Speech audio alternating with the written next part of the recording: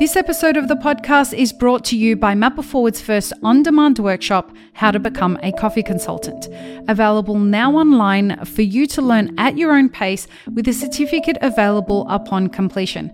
Click the link in the show notes to access today for just €50. Welcome to the Daily Coffee Pro by Mapper Forward, friends. I'm your host, Lee Safar, and this is episode 2 of our 5-part series with Todd McCarthy from Full Spectrum Roasters. I'm not going to get sick of saying that, Todd. Oh, no, it sounds great. So we've launched. This is actually the week of the launch, isn't it? Or last week? Yeah, we're 4 days in now. Yeah. So onward and upward, because throughout the process of doing this, you have to ask yourself a whole bunch of questions. And one of those questions is, how am I going to roast this coffee? And when I work with clients, a lot of the time it's the question of, when I'm working with coffee roasters, are you going to decide how you're going to roast and then go find the people who want that coffee? Or are you going to figure out what the customer wants, and are you going to roast to match that? How did you approach deciding how you were going to roast coffee?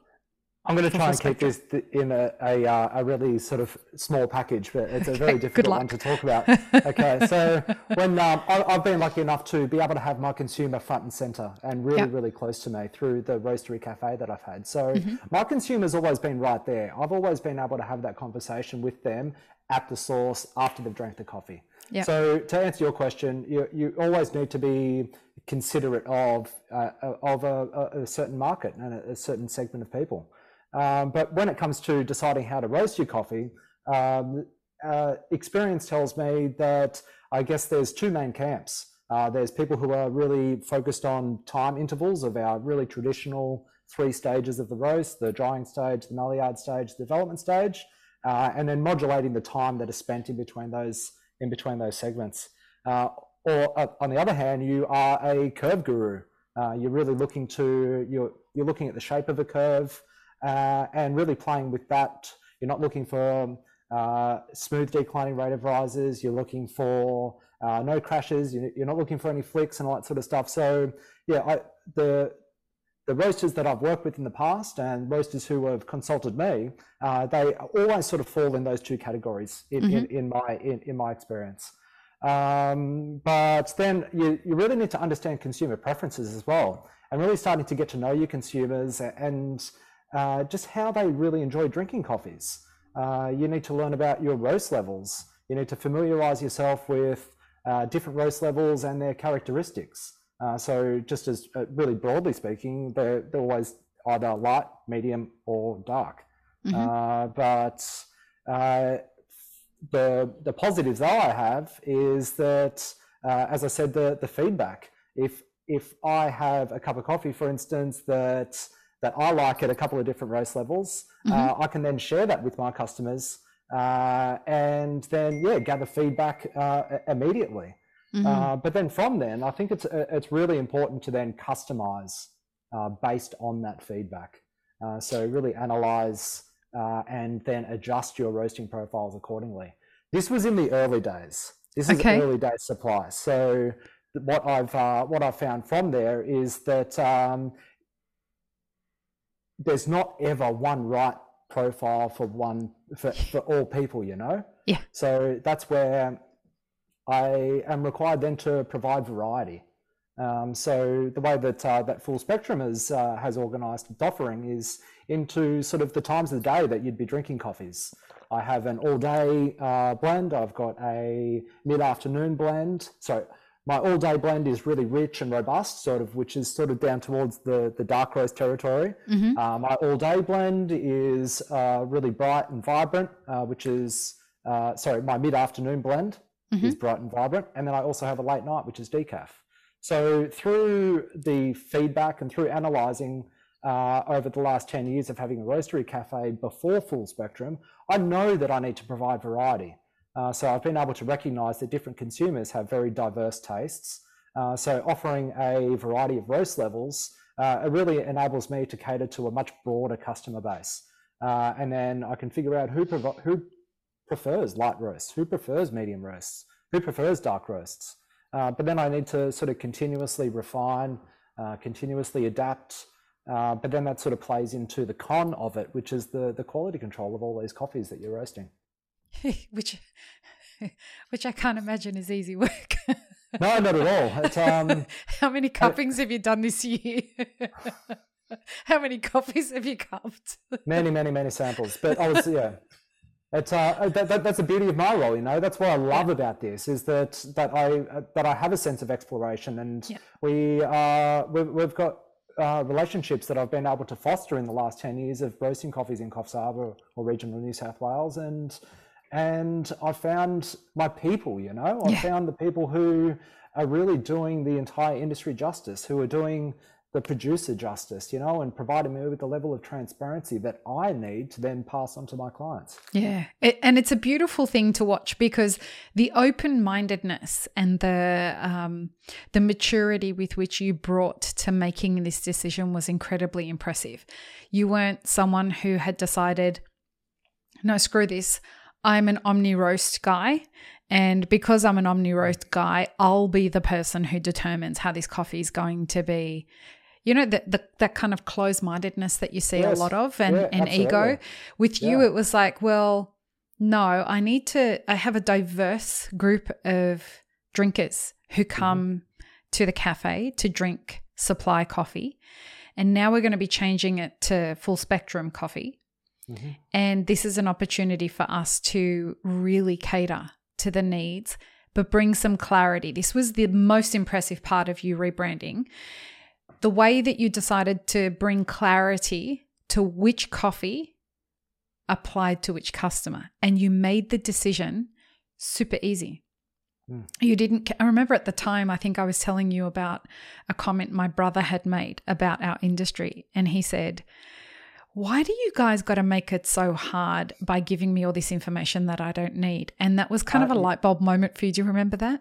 Yeah, definitely. Have we got time to touch on that? Yeah, go for it. Yeah, there was always a bamboozling amount of information that people put on the front of coffee bags, and that's my heritage. Is that's part of my transparency model that I thought back in the day.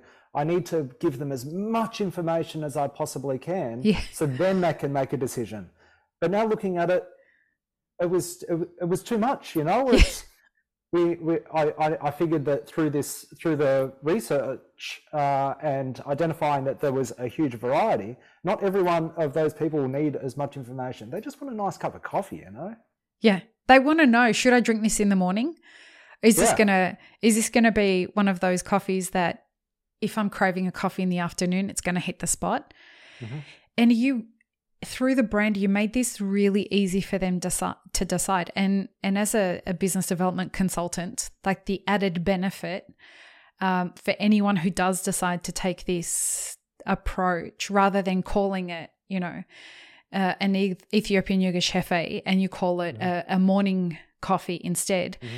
When you take that to a supermarket, to decide to sell it to a supermarket, you don't have to change the barcodes every time you change the coffee, because it's still, you can change it to a Colombian. SKU, isn't it? It's all the same SKU. So the supermarkets want a kind of consistency that adding too many barcodes just makes life more difficult. So if you're going to take 3 different coffees as a brand to a supermarket, and you say to them, we have a morning blend, we have an afternoon blend, and we have an evening blend. Mm-hmm. You then have the freedom to be more sustainable as a business by adapting the costings of the coffee that are going inside that bag without having to provide any more information. Exactly. And that is like the genius behind creating a sustainable business, is thinking 35 steps ahead about, the growth plan for 2 or 3 years from now and how you're going to be able to adapt. And Full Spectrum has done that. Like, you've done it in a way that doesn't compromise on the experience that the customer is going to have, nor on the purchasing options that are ahead of you. How does it feel having that kind of openness in the future of your brand? Like when you look forward and know that you've created this room for yourself to make these different decisions, what does that feel like as a roaster? It feels fantastic, it's because we are very open to the challenges of the supply chain. I mean, the coffee supply chain is complex, and it's involves sourcing beans from various regions worldwide that have good years and they have bad years. So having a setup like this, it just enables you to move sort of in and out of origin while still maintaining the same core elements of the blend profile. But for instance, I mean, the issues that everyone's having with Ethiopia at the moment, I would typically use a natural processed Ethiopian, but just because, I mean, that's not essentially written on the bag, so it enables me to swap that Ethiopia natural out for something that is performing better. Go on. Sorry. But I mean, it's also dependent on external suppliers and I guess potential disruptions in the supply chain as well, whether that be through weather or political instability. There's so many other factors that impact your ability to meet demand and to maintain consistent supply. You just touched on something that is really a great segue into the next episode, which is like the geopolitical issues going on in Ethiopia and how being informed on that helps you make decisions as a coffee roaster and somebody who's going to be sourcing coffee. Because in the next episode, folks, we're going to be talking about the education that's required to launch a coffee roasting brand. And it's way more than you might think. Just a heads up. So join us in the next episode, folks. Thanks, Todd. Peace, love, and peanut butter, everybody. Have an amazing rest of your day. Thanks for tuning in, friends. There are 2 ways you can support this podcast. Firstly, become a paid member of our YouTube channel. Secondly, you can join our Patreon for as little as $3 a month. Both have options for exclusive ad-free content and early release content. Don't forget to subscribe and share this podcast with your friends. The Daily Coffee Pro is produced by Map It Forward, and the music you're listening to is called Run, Run, Run off of my album Laundry After Midnight. To get older episodes of this podcast, as well as more information on Map It Forward, head to mapitforward.coffee. You can find links and more information in the show notes below.